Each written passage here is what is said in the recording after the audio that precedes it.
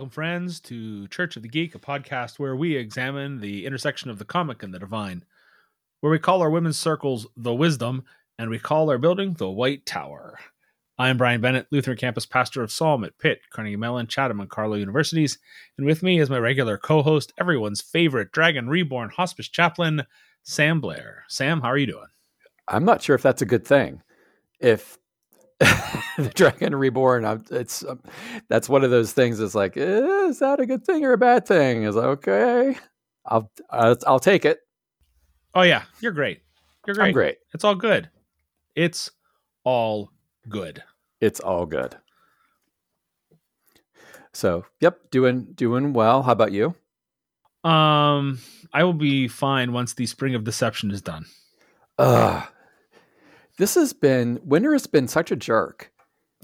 Winter has been such a jerk. You are not wrong. It's terrible. Yesterday was 70 degrees, and today it's snowing, and it's just being a jerk. Yeah, we're all over the place. Yeah, March has come in like a lion, and it has gone out like a rampaging kaiju. Like, I was thinking like a drunk uncle. No, okay, that works. I think rampaging kaiju or drunk uncle are pretty parallel. Fair enough. Yeah, no, it's been it's been crazy. Mm-hmm. So I can't wait for real spring. My wife went and planted some peas. She's like, I hope the peas have enough sense to keep their heads in the ground for the moment. Uh-huh. So, yeah. Oy. Well, I do have to say, I've asked now, today, as we're recording this is April 1st. Did you play a joke on your wife or on your family for April Fool's Day? And did they play one on you? I did not. I'm not good at April Fool's jokes. I'm terrible at them because I can't find the right blend of funny but not cruel, right? Mm-hmm. So, nope. No April Fool's. Did you? I did not, because I'm not a good practical joker just to begin with. Right. I can't think of anything that's like too original. And usually when I do, it's like 3 days after April Fool's Day. Right. But I do have to say that I was got very good today. Say more. I will have to say this. I usually, like, most of the time I'm the one making dinner at home in the evening. And so I took out some chicken last night to thaw in the fridge. And this afternoon I went to take it out to start cooking, and I opened it up, and I immediately freaked out because it was in this pool of like bluish green gray stuff. And I'm like, oh my gosh, how in the world did this turn in the freezer or in the past, day? And I'm like, it doesn't smell bad, but it looks absolutely terrifying. And so I kind of I was going to throw it out, and I put it aside, and I was like, no, I have to show this to Tanis because it is absolutely horrifying. And so I came home. Well, Spencer came home, and I'm like, you have to go look at this chicken. I don't know what happened to it, but it is absolutely disgusting. So he looked at it and was like, oh, whoa, that's really something. So Tanis came home, and I already made dinner with some other chicken. And I said, I have to show you. It is truly terrifying. I have no idea what happened to this. And she looked at it, and she just started busting laughing. She had put blue food dye in the chicken, which over like with the chicken juice and all that, had just kind of melded into this nice, weird color soup. And I was gotten good. I thought for sure I was going to poison the entire family. Wow. So bravo, Tanis. Yes. She laughed for a good about 10 minutes, and Spencer was in on it, and he didn't say anything. So he played his part. He played his part. So usually Tanis is the one that's much more the practical joker. And like but it's a lot usually more innocent. Like last year, she went and put googly eyes on everything in the refrigerator, like absolutely everything, Amusing. which was amusing. We kept I think the googly eyes are still on the water dispenser just because it's fun. But this was a whole other level, and even she said, "I did not expect the reaction that I got, that she got." All right, but it's still in the fridge. It is truly terrifying, but it was quite good. Very done. Nicely done, Tanis. Yes, nicely done. We are talking about the Wheel of Time. Finally, the Wheel of Time has finally rotated around to us talking about it. Yeah, it's been a while since this has been up. We've both watched it and had other things to talk about, and finally we had a little break to talk about the Wheel of Time. Yeah, we're in another section where we're getting some series that are starting, and we want to see them all, to the end of a season before we talk about them. And so now we're going to go back and talk about the full season of Wheel of Time. Which did you read the books? I did not. I was not even, like I said, I'm not a big fantasy reader, so it was not something that I was, had crossed my path. That I'm assuming you did. Not all that long ago. Sometime in the past, I think I was living in Morgantown when I started reading them. Although I might have been here in Pittsburgh too. So I mean, sometime in the past, like 15 years. Okay. I wanted to know, like, I started reading them, and I remember posting on Facebook, why did nobody tell me about these? Right. I had always sort of seen them, but I never heard anybody talk about them. And so I did pick them up though, in ebook. And you have to be a big fantasy reader to read these because they are honking big. Robert Jordan just wrote long books. It's not a surprise that they picked Brandon Sanderson to finish the last three. Well, what Robert Jordan thought was one book ended up being three more books, right? So now there's a total of 14 books in the series, one of which is a prequel. Wow. And all, but I am at like book 4, like halfway through book 5. Let me say that before I had to put it down for a bit. Someone I knew was joking. He's like 800 pages. And the only thing that happens is that Randall Thorpe changes his pants. Sometimes you get bogged down in some of that stuff, and it's rough. Very much into the deep end of the fantasy fiction world. Yeah, there's a whole lot of description and things that are going on, and there's so many characters, and they're following them, and yeah, it's really challenging to read through. But the folks who do read through it are usually very devoted by the end.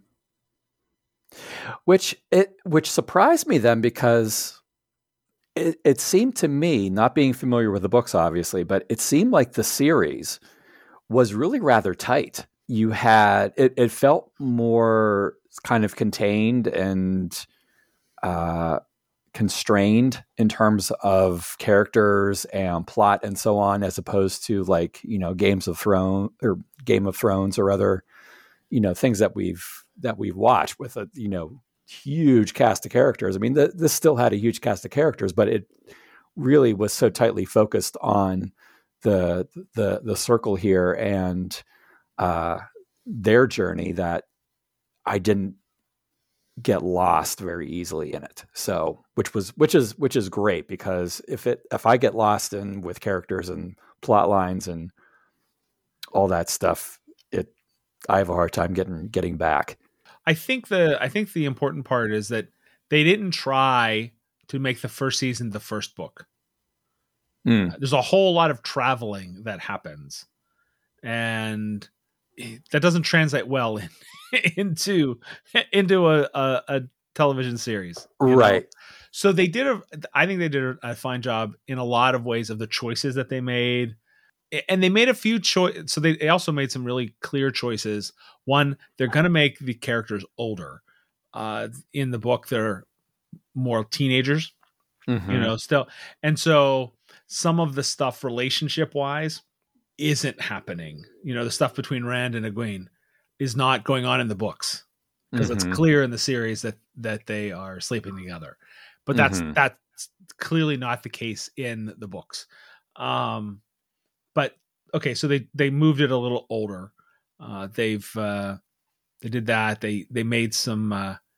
My understanding is, and because I don't remember all of the details of books 1, 2, and 3, and what was in which book and where, but that the first season is basically the first 2 books and part of the third. Okay. So they really tried to compress and like streamline that story, because there's even a stage right in the series within that first season where there's a clip, basically time passes, and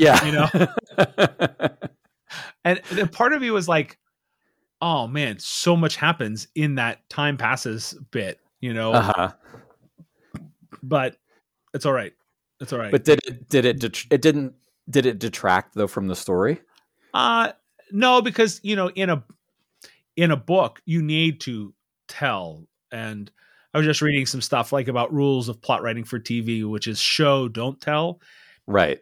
In a book, you get all of that exposition. You talk about that. You read through this, and there's something that happens in the book. It just there would have had to have been a whole lot of exposition of that time. You learn about the Way of the Leaf and all that good stuff, and so that's the Tinkerers and all that. So that's a lot of that and how that goes. And Rand al'Thor keeps messing with magic and feeling like crap every time he's done with it because it's poisoning him.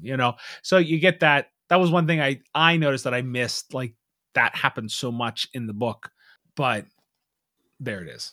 So, so it was. I don't think it took away anything. I think they helped the story out a lot by streamlining it a great deal. And I think, like you mentioned, the travel portions, and I think like it was interesting. The travel portions that they included were enough to build the characters and build their relationships, and I thought that in itself was helpful. It was kind of like a nice way to, as we're progressing from here to there, here's what's going on in the characters, here's what's going on between them, and so on. Right. And especially, it was interesting with, seeing the different groups that they're coming across. The troop, for example, that refused to fight the pacifist group. I can't remember. The Way of the Leaf.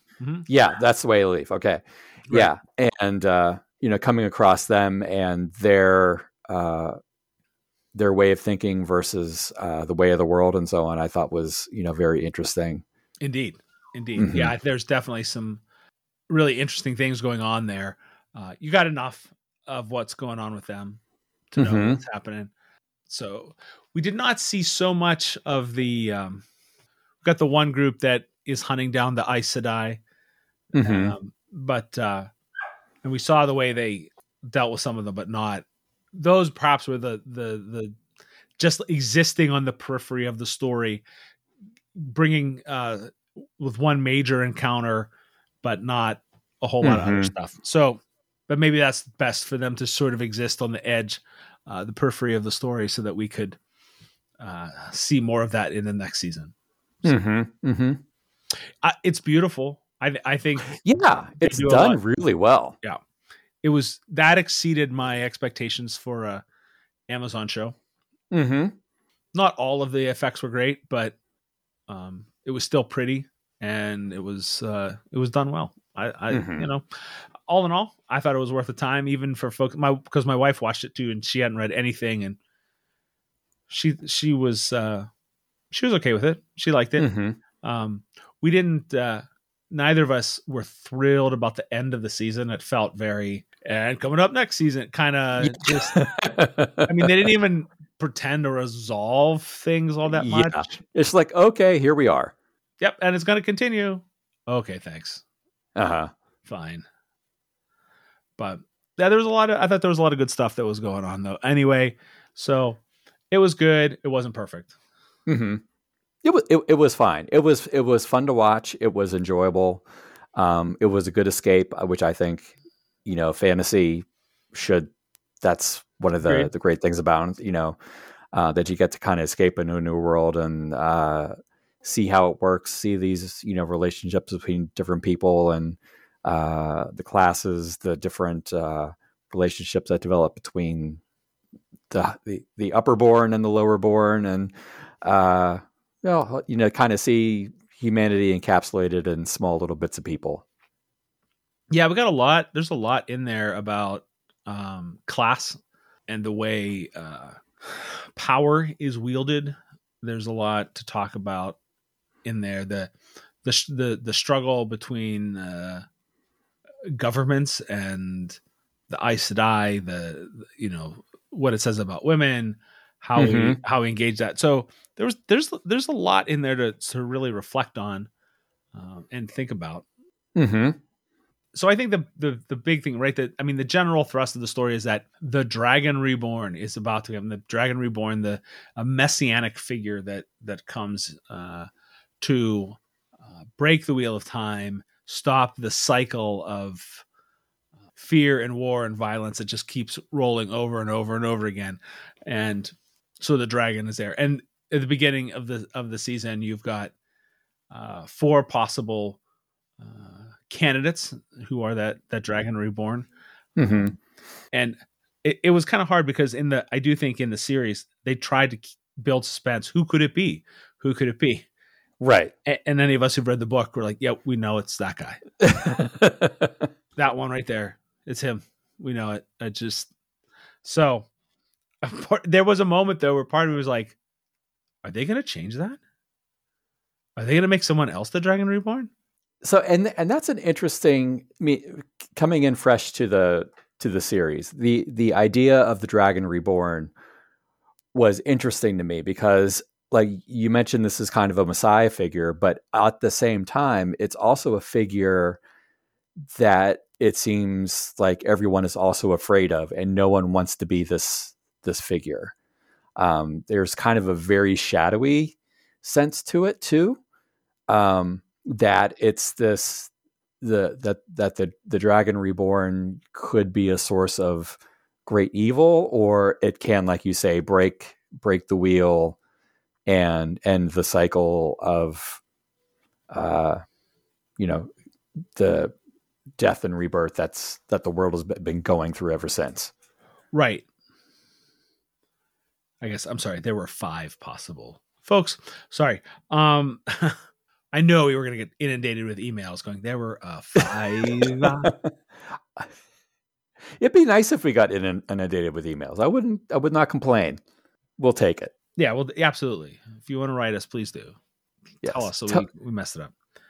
Maybe we should start throwing in errors every episode and just exactly, and just tick everyone off, and then we'll just be full of hatred all the time. Right. We had Matt, Perrin, Rand, Egwene, and Nynaeve. Mm-hmm. We have crap. What did you say? Well, we were talking about the cyclic nature and whether the Dragon Reborn is a positive figure or a negative figure. Yeah, I think the Dragon Reborn, I think it's important. And again, I think this is the sense within the book, my recollection of it, which I get has been a while ago. Mm-hmm. My recollection of it was the Dragon Reborn was at once a figure of hope because it would come and defeat the great evil. However, it was going to be a man, right? And because of this world, only women can wield magic because they have to touch the source, and that source will drive men mad. Mm-hmm. And so, and we do see some folks who that happens to. The false dragon. The false dragon, right? Exactly.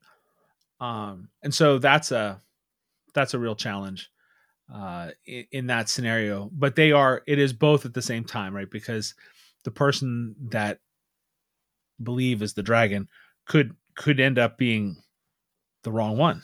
So it's a difficult scenario. But I think they handle it pretty well, keeping it together. You want it, and yet you got to be careful and cautious with it, which defeating the Dark One. The whole issue with the Dark One to begin with was a problem.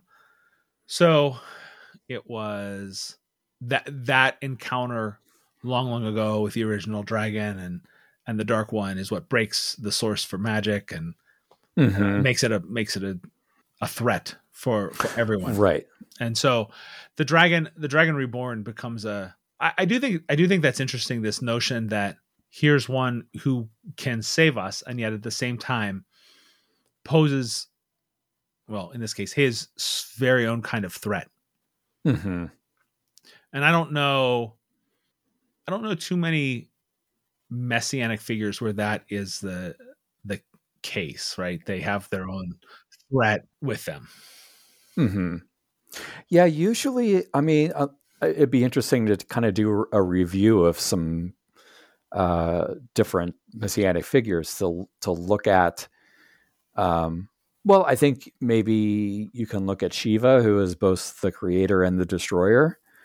And maybe that's a kind of, I don't know if you'd then necessarily a messianic figure, but certainly a figure that has that kind of dual nature to it.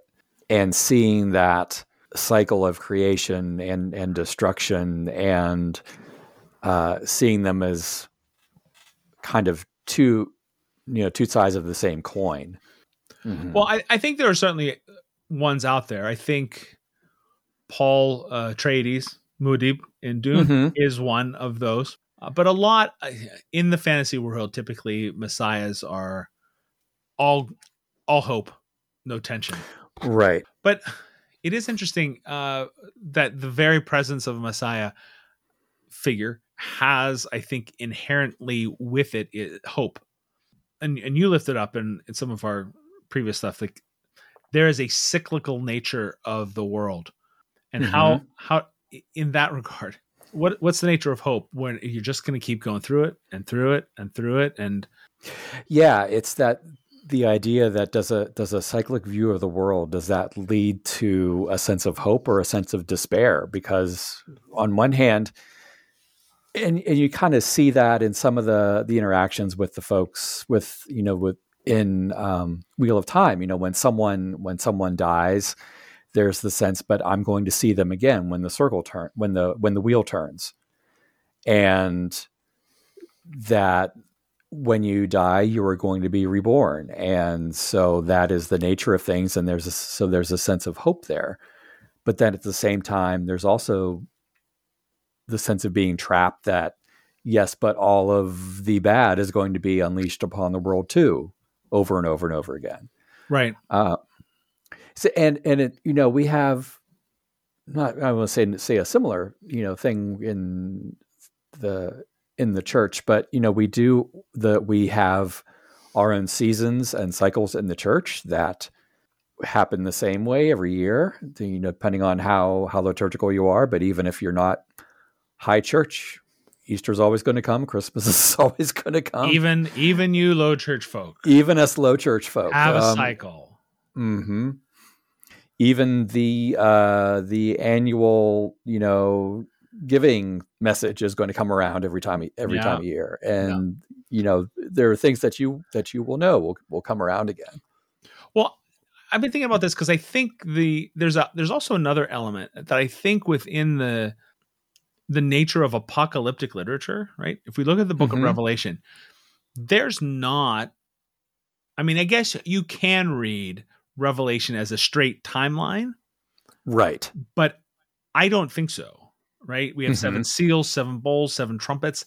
There's this constant cycle in those chapters. We get those first letters of those congregations, and then we get into this rhythm of this cycle that happens again and again and again. And I think there's a sense to understand that we have our own cycles within the world, not just time, but the way things seem good and then get bad, and seem good and get bad. And maybe it's a spiral, a little bit of linear time, but the time wrapping around that that forward thrust, so that you just keep coming back to it and coming back to it and coming back to it. Yeah. And we'll see that too. Also, if there is a congregation that never deals with its dysfunction, Yeah. right? Like they will repeat that cycle again and again and again and again until someone comes in and breaks it. And so it can be hell if you're in that cycle and it just keeps repeating and repeating and repeating and you can't get out. But I do think there's a sense of liberation when that finally breaks. So I'm of the sense that in this scenario, the continued hope for the breaking of the cycle, is the thing that brings hope. And that's where the Messiah comes in. That's where the Dragon Reborn comes in. So and at the same time, that can also bring a great deal of anxiety and ambivalence, because what's going to happen when the cycle is broken? Well, if you have a cycle, if you know what's coming up next, even if it's bad, you know what's coming up next. Right. But when the cycle changes, you don't have anything to, you don't have anything to base what is going forward. You can only look backward, but then, the future is now uncertain, even if it can be better. Which is why some people return to bad situations, because the choice of making a change in one's life, even if it's a positive change, is tremendously anxiety provoking if you don't know what's coming after that. If I know what's coming, even, do I choose the devil I know or the devil I don't? Right. Absolutely. Absolutely. So, yeah. You learn, because people who live in systems that are like that learn how to navigate that. Typically the conflict happens when you bring new people into it. Yes. Because I had a seminary professor teaching pastoral care talking about it's like changing seats in a canoe.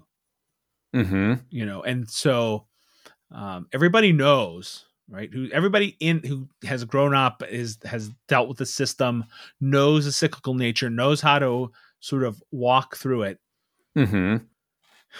Everybody knows where they're supposed to sit in the canoe. New person comes in and wants to get a seat, but they can't sit there because that's where Joe sits. You got to sit over there. You got to do this, and so it adds stress to the system. Right. The system wants to be in homeostasis, and which like a system of equilibrium, and you'll put up with folks because it maintains order. Right. Even if people are being real jerks. But instead, you come through, you have this rocking, everything goes, everybody tips over, everybody finds new seats. Sometimes it's the only way to deal with that nature, because otherwise you just keep coming back to it again and again and again. Right. Which going back to the Messiah, figure discussion, and the Messiah as the person that can break that cycle in either direction. I mean, that's such a picture of Christ in his time, is someone who entered into the cycle of the time, not of worship, of how they viewed God and their relationship with God, and not only the relationship with God, but with each other, and flip that system on its head. The last shall be first and the first shall be last. And a lot of Jesus's teachings were about, reversal was a main theme of everything. The kingdom of God is inverted, upending all the systems of power. Yes. Which is a wonderful and a terrifying thing. Yeah. Well, when Luther wanted to get rid of the Book of Revelation, if it were up to him, he would have struck it from the canon. But he didn't, just because he knew it wasn't up to him. But he didn't like it because for him, that image of the returning Christ brought a great deal of anxiety for him, because the picture of Christ returning with the the sword coming out of his mouth, right? Like that was not the image that Luther had of Jesus in the return. And so that was one of law, not of gospel for him. And so that was a place that brought a lot of anxiety, and I get it. That's really, really complicated. Yeah. Holding those two things together. But he was that was Luther's own problem. He had a really difficult time to thinking about a God of grace, and yet here's the law. The law kills. It's the gospel that raises us to new life. And what does that mean? And so maybe he couldn't hear it in that regard, but he heard it otherwise. Well, I mean, the book of Revelation is so frame, or not necessarily frame, but there are so many pictures in there of conflicting images of the same thing, especially of Christ, the Lamb who was slain, who also his robe is bathed in blood, and and it comes forth to conquer as King of Kings and Lord of Lords, and it's these two images that don't marry well together. They seem totally in conflict, but yet here you are. Show us the Lion of Judah. Wait, it's a lamb. Wait, yes. What? Yeah. No, right. There's absolutely. It's just in that it's that beginning section where Christ returns, that it was freaking him out. So I do think we get a great deal of human experience and lives and concerns. We see Perrin, and if you haven't watched it, sorry, spoilers. We didn't give that announcement, but there it is. We watched Perrin kill his wife. Right in the midst of battles with the Trollocs and the attacking the village. He whips around and swings at what he thinks is an invader, and it's his wife, and he kills his wife, and he has to deal with that immense grief and guilt and shame with that, and he doesn't talk about it. Hey, maybe talk about it, but sometimes I just want to go like, okay, when do we maybe do we never learn that it's better to talk about it with people rather than stuff it down inside and not talk about it? And okay, maybe that's the human existence we have to do, right? But we see the relationship between Rand and Egwene, and we watch the burgeoning relationship between Nynaeve and Lan. So. And even the relationship between Lan and Moraine, I think, is so interesting. It's very much there. You can't not call it a loving relationship, but it's one sort of a knight and his maiden. Although it's also very clear, it's very clear that it is unlike the mold that other Aes Sedai follow, where they have their keepers, and they are in a relationship, but Lan and Moraine don't have a relationship, because we find out why, that Moraine is is in a relationship with the Amyrlin Seat, the head of the Aes Sedai, who's not supposed to have any relationships, and it could pose problems, and if the boss is in love with someone else. I mean, there's some real human instances. There are some human complicating factors in there. Sometimes life is complicated. Yeah. But I did think that the relationship between Moraine and Lan is a really great vision of something other than, in a lot of circles of Christianity, the notion that men and women can't be friends, right? They can't have a deeply meaningful but ultimately platonic relationship, right? So we get the Billy Graham rule, and we get just really a lot of other scenarios that exist that women get left out of, because the underlying belief is either men can't control themselves or men and women just it is incompatible because there's only one thing that men and women can do together. Mm-hmm. So I appreciated that because you can definitely tell there is a great bond between Lan and Moiraine. Mm-hmm. And I think too, now that mentioning that relationship, it was one where they both felt very balanced, and that was something that I noticed in the relationships. It's kind of broadly written in the series regarding how women and men related. I mean, women were very feminine, but they were also very strong and they were very powerful. They were the ones who could touch the one power and wield the one power. The men were strong, they were hardworking, but they at the same time could not. So there was this, I thought it was a really interesting and sort of picture of male and female as complementing. I have to, not going to say complementarian. That'll get me. Don't do that. I'm going to jump on you if you do. Exactly. But they definitely in the way it's here, they complement one another very well in terms of their strengths and their weaknesses. And when they sort of work together in that ways, and I think Lan and Moiraine as kind of a prime example of that, how that works and how that can be one, like you say, that's platonic, and not necessarily one that is just based on sexual power dynamics, for lack of a better word. Although the relationship between Moiraine and Lan, absolutely, that's on that footing.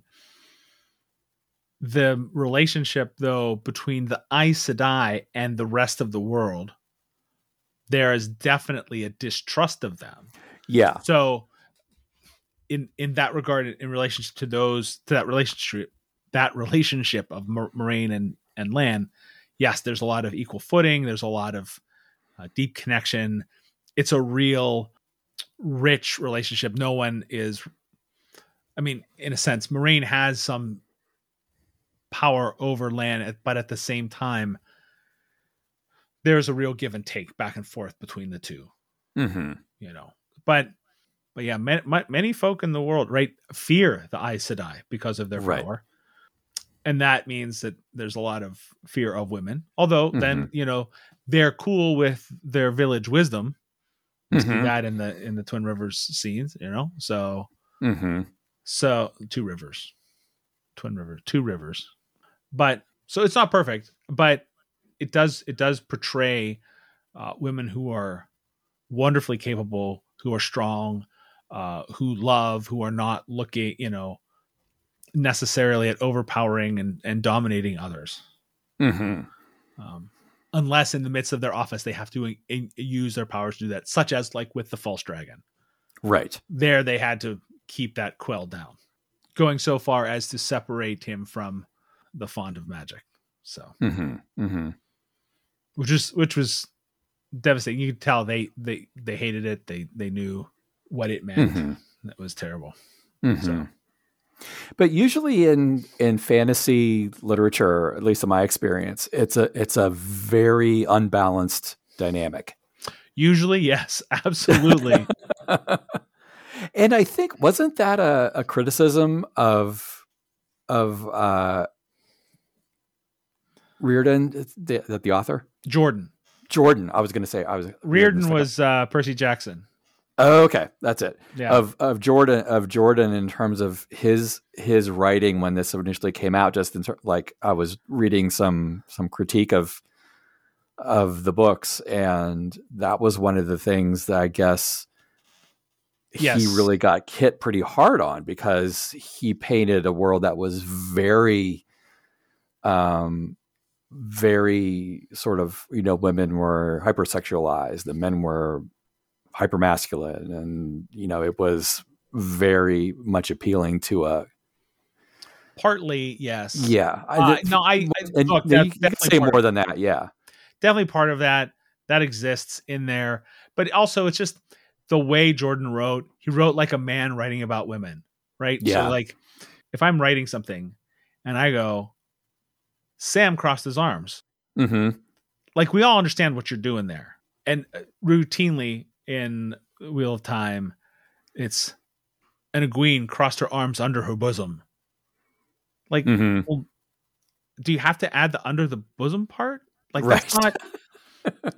We get what happens when people cross their arms. We know where their arms are. It's up in the chest area. You don't need to say that.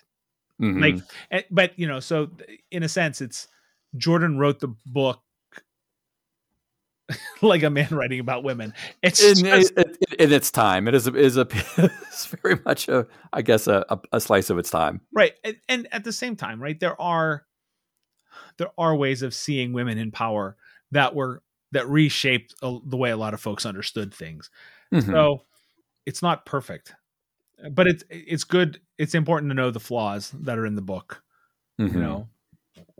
and I don't necessarily see those in those same sort of flaws in Mm-hmm. the series. So that was good. Mm-hmm.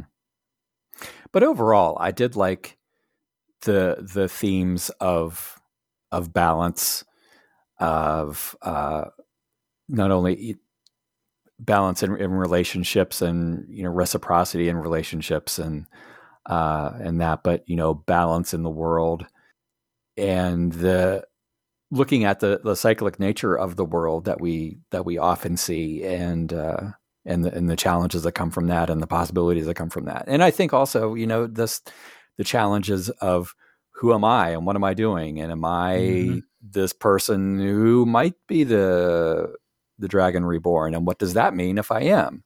What does it mean if I'm not? Right. So yeah, there's a lot to kind of draw from it.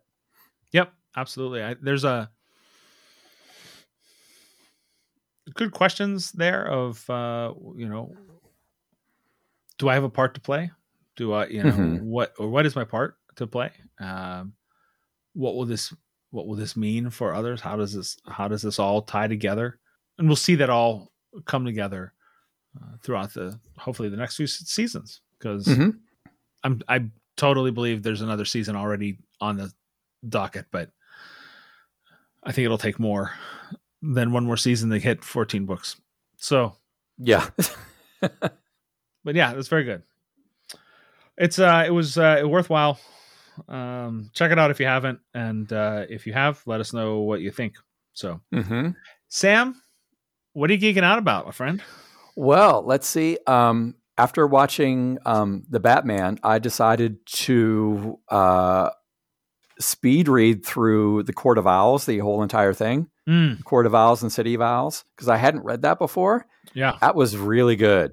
And excellent. It's on my list now. Thank you. It was one of those ones that I kept on seeing. It's like, oh, if you dig Batman or if you dig comics, you need to read this because it's really well done. And yeah, it's an interesting, really interesting story. But I'm also digging Moon Knight, which caught the first episode last night. And don't say anything. I haven't watched it yet. Yep. Oscar Isaacs kills it. Yeah, that's all I will say. He's great. Yeah, he's surprisingly good. I mean, I shouldn't be surprised, but it's still surprisingly good. Yeah. Excellent. He's better in here than he is in Age of Apocalypse, which is not hard to beat. Wait, what role was he? Was he Apocalypse? He was Apocalypse in the X-Men Age of Apocalypse. Who cast Oscar Isaac? No, who knows? No wonder he was only 5'8". Exactly. Apocalypse was supposed to be like 8 feet tall. He's supposed to be, yeah. That was a goof. That was such a goof. Really? You couldn't get him a pair of lifts? Come on, people. Mm-hmm. Oh, I didn't realize he was Apocalypse. Huh. Yeah. Okay. Because that was something that came out well after The Force Awakens. And they were talking about Oscar Isaacs as Poe Dameron, and everyone's like, "Oh, such a great actor." And then he said, "Yeah, he previously played Apocalypse." And everyone was like, "What?" No kidding. He's all buried under all that makeup in a movie that was Bad. Bad. So, boy, that's a good next time. Sometime there we have another break and stuff. We should rewatch the X-Men movies. Deal with them. Oh man, because there's some really good ones. There are some good ones. Wow, I noticed you took the word really away. I took the word really away. That's a clear choice. There are certainly ones that are better than others. Okay. Yeah, I will leave it at that. Alrighty. There are some that are good. There are some that are better than others. Then there are some that make no sense at all. Interesting. Anyway, so what are you geeking out about? Maybe it was just contagious because after the Batman, I have returned to a number of Batman. I went back and I had not read it, but I read Batman Year One. Oh yeah, 4 issues by Frank Miller. Mm-hmm.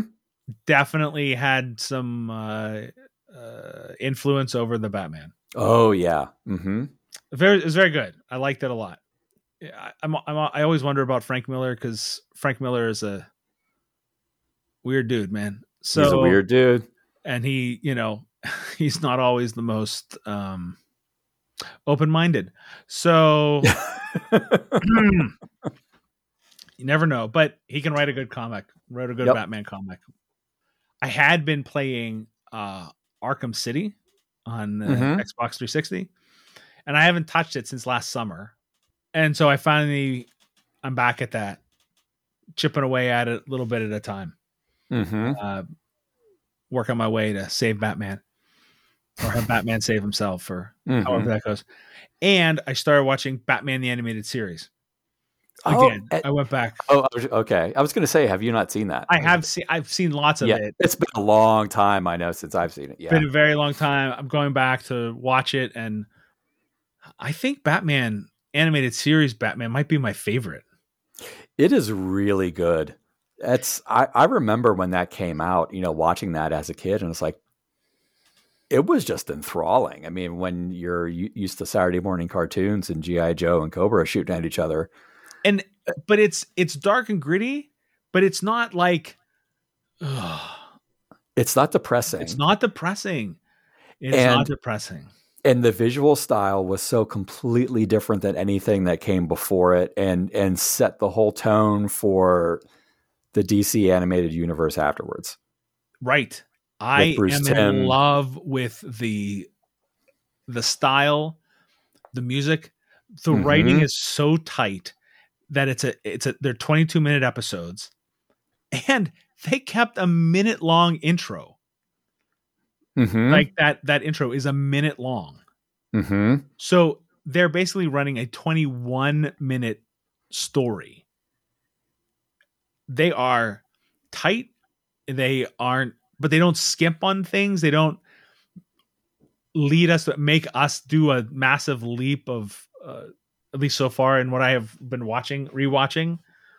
That's so good. Just, I love it a great deal. So totally geeking out on that. Love that I get to watch that over again. Glad I have the ability to do that. It was interesting whenever, like, my son Taylor finally got to see the Batman, and we were talking about it and how much he liked it. He and I were having this text conversation back and forth. I was like, you need to understand where we were when I was like 8-10 years old, and what in the Batman that we had. we grew up with Adam West, and which is a perfectly valid Batman. It's perfectly valid Batman, but then it turns this wild corner into Michael Keaton and Batman, and then Batman the Animated Series and everything like that. It's like, it could have been so much different. But yeah. Well, right, because we had Adam West, then we had Batman on Super Friends, right? You get Batman on Scooby-Doo. Yep. So getting the Batman 1989, and then, after that stuff, Batman the Animated Series. Mm-hmm. And I always think the Superman animated series never survives the way Batman the animated series does. Yeah, and I watched both of them, but Superman just did not have the same kind of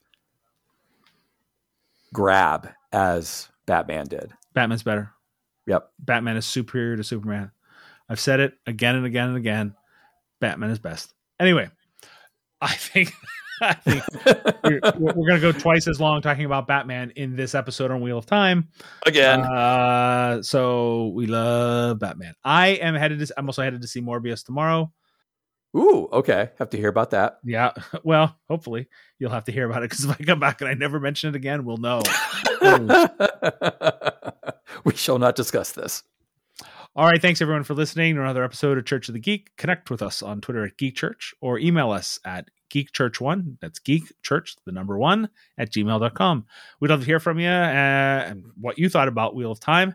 What do you think? What did we forget? What did we get wrong? What theme do you think we really needed to lift up on this one? Let us know if you have a prayer request. And everyone, please stay safe as we continue on through the pandemic. Trust in God, wear a mask, get vaccinated and boosted. And as always, Geek be with you. And also with you.